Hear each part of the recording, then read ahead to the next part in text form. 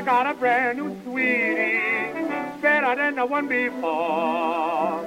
Oh, she's got everything and a little bit more. Hello, and welcome to episode 195 of Additional History, Headlines You Probably Missed.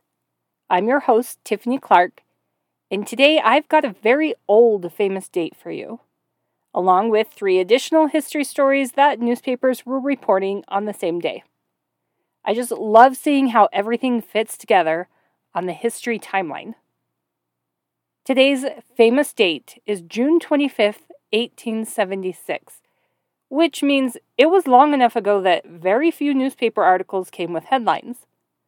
I got lucky though, and I found an article that did. This article comes from the New York Daily Herald, and the headline says, "The News from the Frontiers, a Centennial War." To really understand what the date was about, though, I'm going to read you some of that article. It says, "The fact that we are really at war comes as quite a shock in this centennial season, which was, according to the poets, to be a season of peace and reconciliation." Then, farther down, the article says, "We shall defer any criticism upon the battle in the Bighorn region until we know all about it. We can rest content with any campaign in the hands of Sherman and Sheridan." You've probably guessed the topic now, but there was one more name mentioned in the article that will definitely give it away. It was the name of the, quote, Indian fighter, Custer. Friends, today's famous date of June 25th, 1876, was the day the Battle of Little Bighorn began. It was the day that General Custer was killed in the battle that came to be known as Custer's Last Stand. Just last week, I found myself visiting family in Montana, not too far from the battlefield of Little Bighorn. And yes, I've been to the site of the battlefield before, but we weren't able to actually make it on this trip. So, what actually happened that day? Why was it such an infamous battle? Before I start telling you about it, just know that I am giving you an extremely watered-down version of the history surrounding this event, just because I want to keep this episode about as long as my other episodes. There is definitely much, much more that can be said about this subject. Anyway, back in the 1800s, especially in the post-Civil War years, there was a lot of growth, and the population began to spread across the United States. With this growth and spread of the people, and the railroads and industry, the federal government decided it was time to start making treaties with many different Native American tribes, pretty much so they could push them off their ancestral lands and onto reservations. The Sioux tribes had a couple of famous leaders that I'm sure you've heard of before, Sitting Bull and Crazy Horse. They didn't like the idea of being pushed onto reservations, and they resisted, which didn't make the federal government very happy. Then gold was discovered on the Sioux land, and it became an even bigger deal to the government to move the Native Americans. The government decided to ignore previous treaty agreements in order to gain access to the gold. As you can imagine, the tribes in the area, most specifically the Lakota Sioux and the Cheyenne, were not happy with how things were turning out, and they started to join together and gather their people together. Where did they gather? In the southeast part of the Montana Territory. The War Department told them to return to their reservations, or the government would attack. But the tribes chose to ignore that warning. And pretty soon, 10,000 Native Americans had gathered together. Preparations for battle between the two groups began in June. Some federal troops were turned back by a show of force from the Native Americans. But then George Armstrong Custer was called to the scene. I don't want to go too in-depth into his past, because that's an entire episode in and of itself. But I will say that Custer was 36 years old at the time, and he'd served a decade earlier in the Union Army during the Civil War. He'd been promoted to Major General there. Custer had gone to West Point, but he wasn't the best student, and he didn't always obey the rules there, and he got into a lot of trouble. He ended up graduating very last in his class. He was present for a lot of big things in the Civil War, though, like the First Battle of Bull Run, and the Battle of Gettysburg, and the surrender of General Robert E. Lee. And he really, really liked the attention he got, and he sought for more attention and accolades.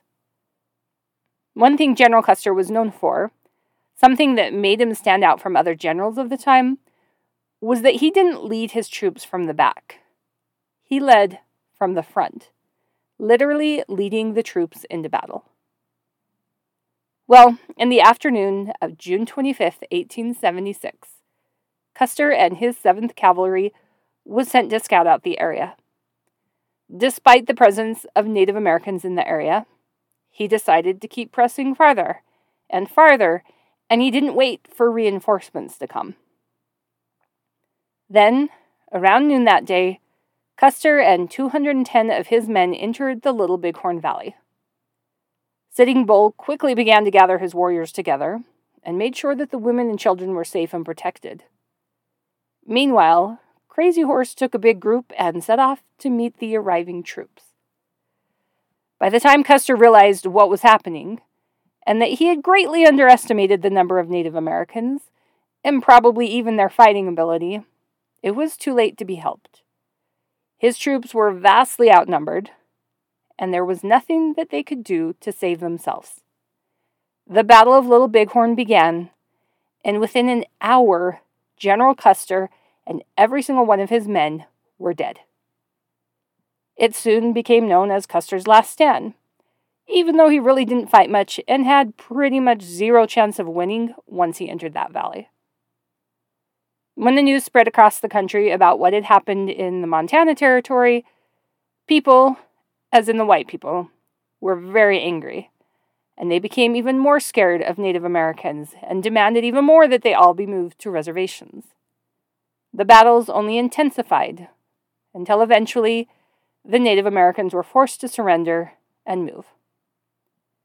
Today, you can visit the site of Custer's Last Stand at the Little Bighorn Battlefield National Monument in Montana. It's very interesting and informative. But now, it's time to open some more newspapers and see what else was being reported on June 25th, 1876.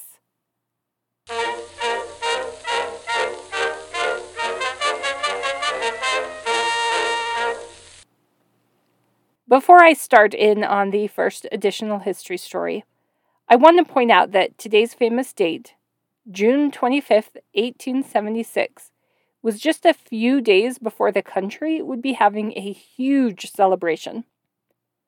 Everyone was gearing up for the 100th anniversary, the centennial celebration of the United States.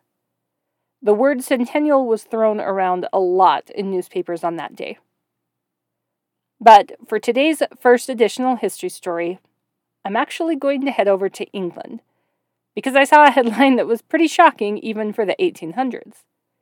It seemed like it would have been something printed in the 1600s, or maybe the early 1700s.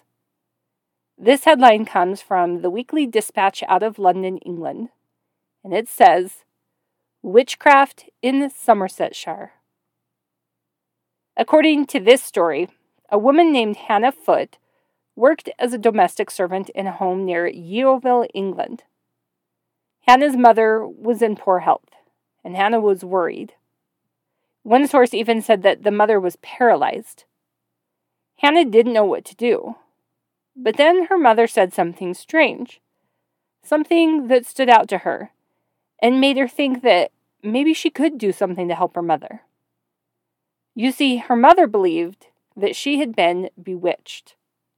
She believed that somehow a witch had cursed her, or maybe a witch had gotten inside her, possessing her, and that's why no matter what she did, her health wouldn't improve. Hannah started asking around, and she decided to visit a man in town named Frederick Culliford.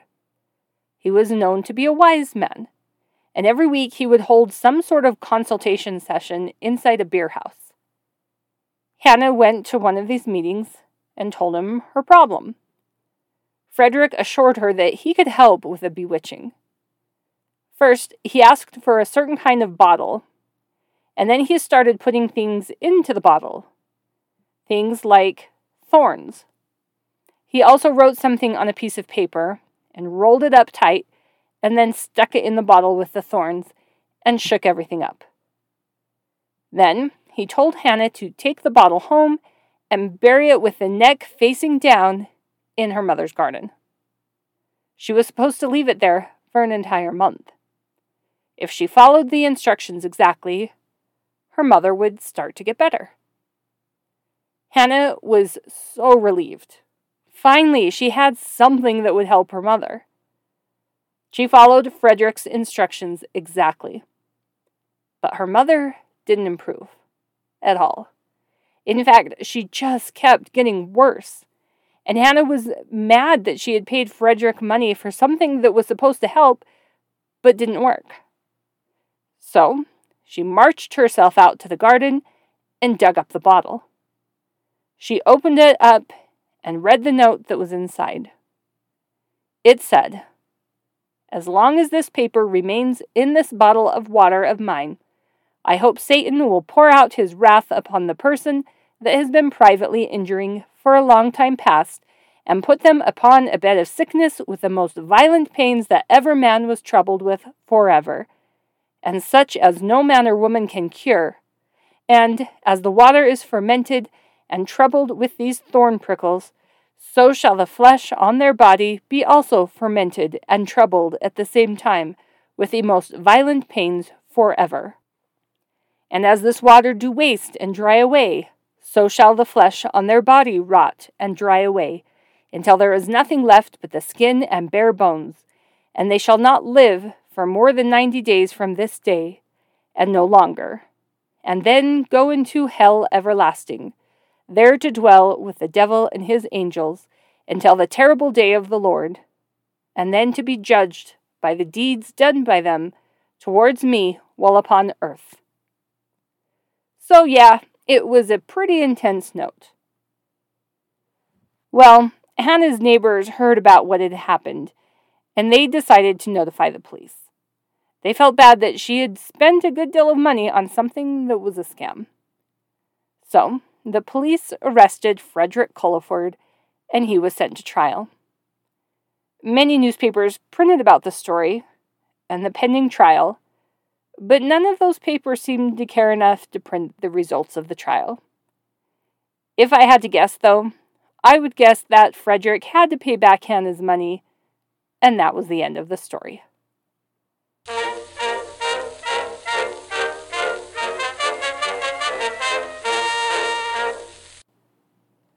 My second additional history story of the day comes from the Columbus Sunday Inquirer out of Columbus, Georgia. There isn't a headline for this little article, as was often the case in newspapers of this time. So instead of a headline, I'm going to read you the first line of the article. It says, 7 prisoners broke out of the penitentiary at Salt Lake Friday. Yes, it's another prison break story. This one happened at the Utah Territorial Prison in Salt Lake City, Utah. At this time in history, Utah was still a territory, and it wouldn't officially become a state for 20 more years. But even though the state was still growing into itself, it had its fair share of criminals sitting in the local prison. On the day in question, the prisoners were outside in the prison yard, getting some exercise and some sun. They were allowed to go out into the prison yard every day at 3 p.m. That day, though, a few of the prisoners had a different plan in mind. They were going to make a break for it. Their time out in the prison yard just happened to coincide with a shift change, and one guard was just finishing his shift while another one was getting started. The rest of the guards were having dinner with the warden in his home. And if I understand it correctly, the warden actually lived at the prison. The guard who was just beginning his shift of guarding the prisoners was a man named Mr. Philbrook. And according to one article, he was unarmed. Doesn't sound like a very smart idea for a prison guard to me. Suddenly, 2 prisoners seemingly came out of nowhere and grabbed Mr. Philbrick before he had a chance to move. Those prisoners were Thompson Davis, in prison for being a thief, and Joseph Kane, who had been indicted for murder. Remember Joseph Kane, because I'm actually going to come back to the subject of his imprisonment in just a minute. Anyway, Davis and Kane forced Mr. Philbrick back inside the prison. They told him that if he made any noise or raised an alarm of any sort, they would kill him. Knowing how evil the men were, Mr. Philbrick knew they were being serious, and he tried to keep his cool. Meanwhile, some of the other prisoners tore a plank out of the wall of one of the buildings, and I don't know what its original purpose was, but this plank had spikes all over it. The men propped it up and used it like a ladder to climb up into the guard room that doubled as the armory. Now, remember, the other guards were all having dinner, so nobody was up in that room to stop them. It took almost no time at all for the prisoners to take all of the weapons and all of the ammunition stored there. With Mr. Philbrick out of commission and the armory in their possession, 2 other prisoners decided it was time to make the next move. They were Charles Williamson, who was a horse thief and a murderer, and someone with the last name of Willis. He was a stagecoach robber. The men dropped to the outside of the building, and instead of just quietly sneaking away, they actually broke into the warden's house and surprised him and all the guards while they were sitting there eating their dinner. There was no way they could defend themselves against 2 armed men while they were sitting around the dining table. In the ultimate Old West style, the prisoners told the diners to stick 'em up, and they had to obey.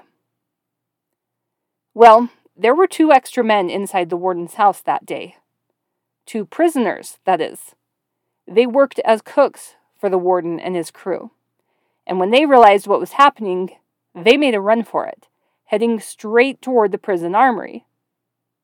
Now, you might think that they were trying to join with the prison breakers, but in reality, they were running to get weapons to protect the warden and the rest of the guards.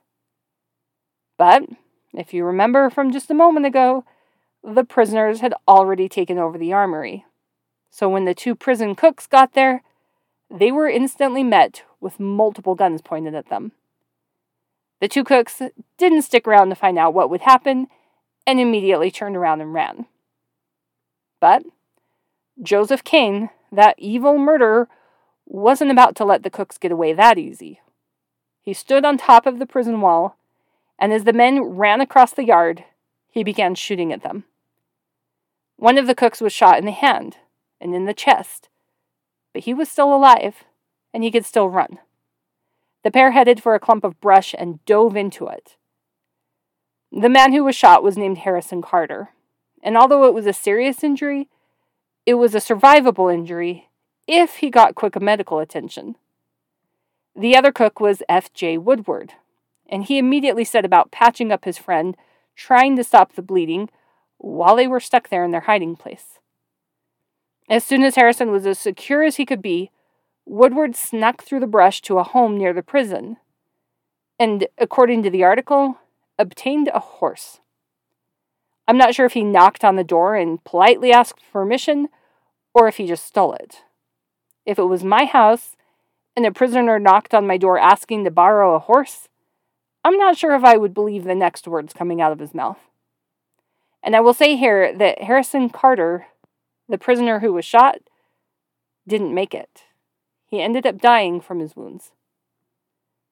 Anyway, however Woodward obtained it, he got a horse, and he rode into the downtown area to the marshal's office, successfully getting help for those still being held hostage back at the prison. And speaking of those hostages, with the warden unable to protect himself, he didn't have any choice but to hand over his keys. The escapees, which was a group of 7 men, took the warden and the guards back to the main prison building and then locked them inside a cell with all of the remaining prisoners. The warden and the rest of the hostages got really lucky here. Because somehow, when the escapees were rounding up prisoners and stuffing them in the cell to be locked up together, they missed a guy. And although he was in prison, he was still a good guy, you could say, because as soon as the escapees ran off, he found a hammer and he beat on the lock with the hammer until it broke, setting everyone free. By this time, the marshal and his men were arriving at the prison and were trying to figure out what in the world was going on. They discovered that 2 of the escapees had stolen the warden's horses. The others ran behind the horses on foot, headed towards the mountains. If you've ever seen the mountains from the Salt Lake Valley, you'll know that they are big and vast, and it would be very easy for someone to disappear into them, especially without the help of planes and helicopters and drones and even cars to look for the missing people. The marshal gathered a posse together, and they rode off in pursuit, knowing that they were headed into an extremely dangerous situation. The escapees had raided the armory and taken everything. They were heavily armed, and since they'd gotten a head start, it wasn't a stretch to think that they might be hiding in the hills, waiting to ambush anyone who came near them. And many of the prison escapees were willing to risk their lives like that. Why? Because a couple of them had been indicted for murder already, and if convicted, they were probably going to face a firing squad anyway. They decided they would rather risk their chances at escaping. You see, this wasn't the first time that some of the men, including Joseph Kane, that I mentioned earlier, had attempted to escape. In March, just a few months earlier, they'd orchestrated a very similar escape while prisoners were out in the yard getting exercise. Except that time, one of the prisoners approached the warden, a man named Captain Berger, and pretended he had some sort of question for him. But instead of talking to the warden, he grabbed him from behind and held his arms back so he couldn't move. Then other prisoners came, and one of them hit the warden in the head with a rock stuffed inside a stocking. It was a completely brutal attack. The men then escaped from the actual prison, but just like happened 3 months later, a prisoner working in the kitchen saw what was happening and ran to try to help. He too was hit with the rock-filled stocking, but he was able to recover, grab a weapon, and continue his pursuit of the fleeing prisoners. The prisoner-turned-hero managed to gather up many of the escapees and return them to prison, even though he was a prisoner himself. Sadly, the warden, Captain Berger, was not able to recover from the blows to his head, and he passed away from his injuries. Joseph Kane was already in prison for murder, but he and the other escapees now had an additional murder charge against them, and people were angry since it was the warden that they had killed. Because of that, they were even more desperate to escape again in June a few months later. The warden, during the June prison escape, had only held the position for a few short months, and he didn't have time to make the changes necessary to keep everyone locked up how they were supposed to be. Well, during the June escape, many attempts were made to locate the missing prisoners, but unfortunately, they were never found. Did they change their appearance? Did they change their identity? Did they turn over a new leaf and leave their lives of crime? We'll probably never know.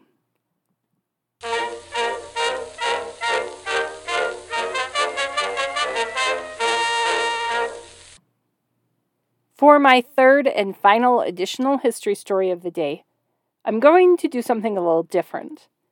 I started working on this episode, and I had 2 of the additional history stories chosen and researched and all ready to go. But I still needed to find a third story. Sometimes when we go to bed, my husband or I will turn on a history show or a true crime show, and we'll listen to it while we fall asleep. That night, I was just starting to drift off to sleep when suddenly I heard the commentator on the history show I'd been watching mention a date. June 25th, 1876. I figured my husband must have turned something on about the Battle of Little Bighorn. But as I listened, I realized the show was talking about a completely different historical moment. And it was an extremely significant moment in history. Even if it was by accident, I knew I'd found my third additional history story. But I also knew, due to the nature of the incident, I most likely wouldn't find any headlines about it on June 25th, 1876. And I was right. Mostly.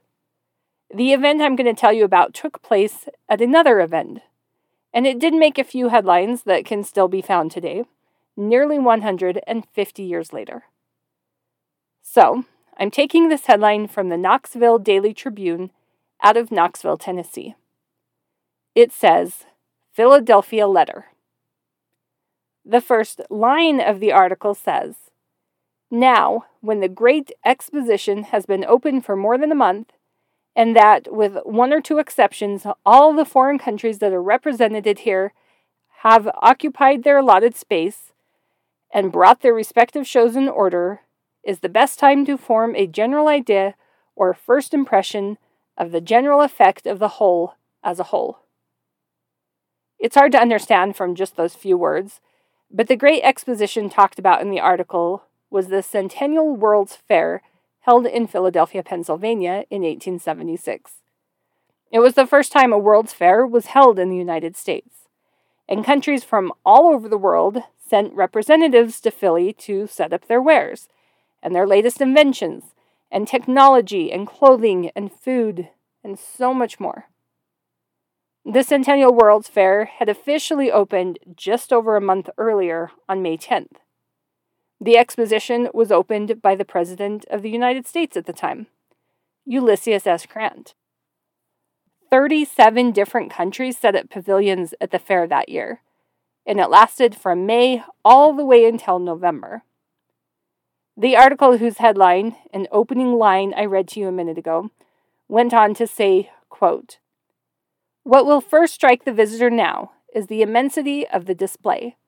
One stands bewildered amongst these vast accumulations of the products and industries of both hemispheres, without knowing how or where to begin, where to go and what to see first, and how to get the very most out of a limited allotment of time." The article then goes on to talk about a lot of the unique things that could be seen there at the fair from around the globe, including some sort of giant lump of silver from Mexico, lace from Brussels, Tiffany diamonds, furs from Russia, although the article writer said that he thought the furs from Norway were better, and some sort of silk kid gloves for ladies that had 22 buttons. I'm glad we don't wear those these days because that sounds annoying. The article writer was also disappointed in the display from Egypt, because apparently their previous World's Fair displays were much better. Now, all of this stuff about the expo was interesting, and World's Fairs were definitely significant in history, but it's not the fair itself that made me want to cover this subject for an additional history story. It was what debuted at the fair on June 25th, 1876. On that day, a man named Alexander Graham Bell showed the visitors his new invention. Yep, that was the day Bell introduced the telephone to the world. I can't even imagine a world without telephones now. Alexander Graham Bell was born in Edinburgh, Scotland, back in 1847. At his birth, he was named Alexander Bell, and the Graham part, for whatever reason, wasn't added until he was 10 years old. Alexander's father and his grandfather were both experts on voice and elocution, and they worked with people in the deaf community. Alexander's mother was an accomplished pianist, even though she was deaf. For the most part, Alexander was taught at home, and he only had a couple of years of formal education. He did okay academically, but he was really good at solving problems. He also didn't get along with his father that well. He was expected to carry on the family business, but he clashed with his father. When his grandfather got old and sick, Alexander moved in with him, and that's when things changed. His grandfather encouraged him to learn and grow and pursue things that interested him. Alexander decided to take things more seriously, and he started working with his father, and he soon took over the whole family business. Sometimes Alexander's father would go to North America for work, and on one of those trips, he decided he wanted to move his whole family there. Alexander was just establishing his business in London, and pretty much told his father, no way. But when his only two siblings, both brothers, died from tuberculosis, Alexander decided it was time for a fresh start, and he moved with his parents to Canada. There he set up another workshop and continued working on his study of the human voice. On March 7th, 1876, just a couple of days after his 29th birthday, Alexander received a patent for the telephone, although I don't believe it was actually called a telephone at that point. And if you've been listening to this podcast for long, you'll know there was a dispute over who actually invented it. If you want to know more about that part of history, listen to the episode about the death of Queen Victoria.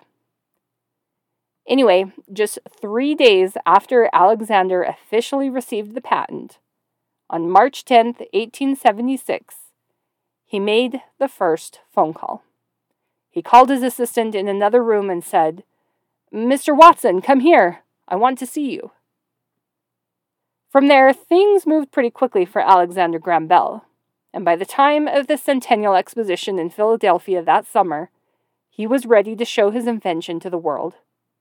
He famously showed his new talking device to the Emperor of Brazil, who was astounded by it.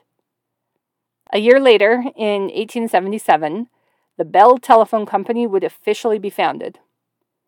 It's fascinating to know that while on one side of the country, destruction and death was happening on June 25th, 1876, at the exact same time, on the other side of the country, something was debuting that would literally change the world.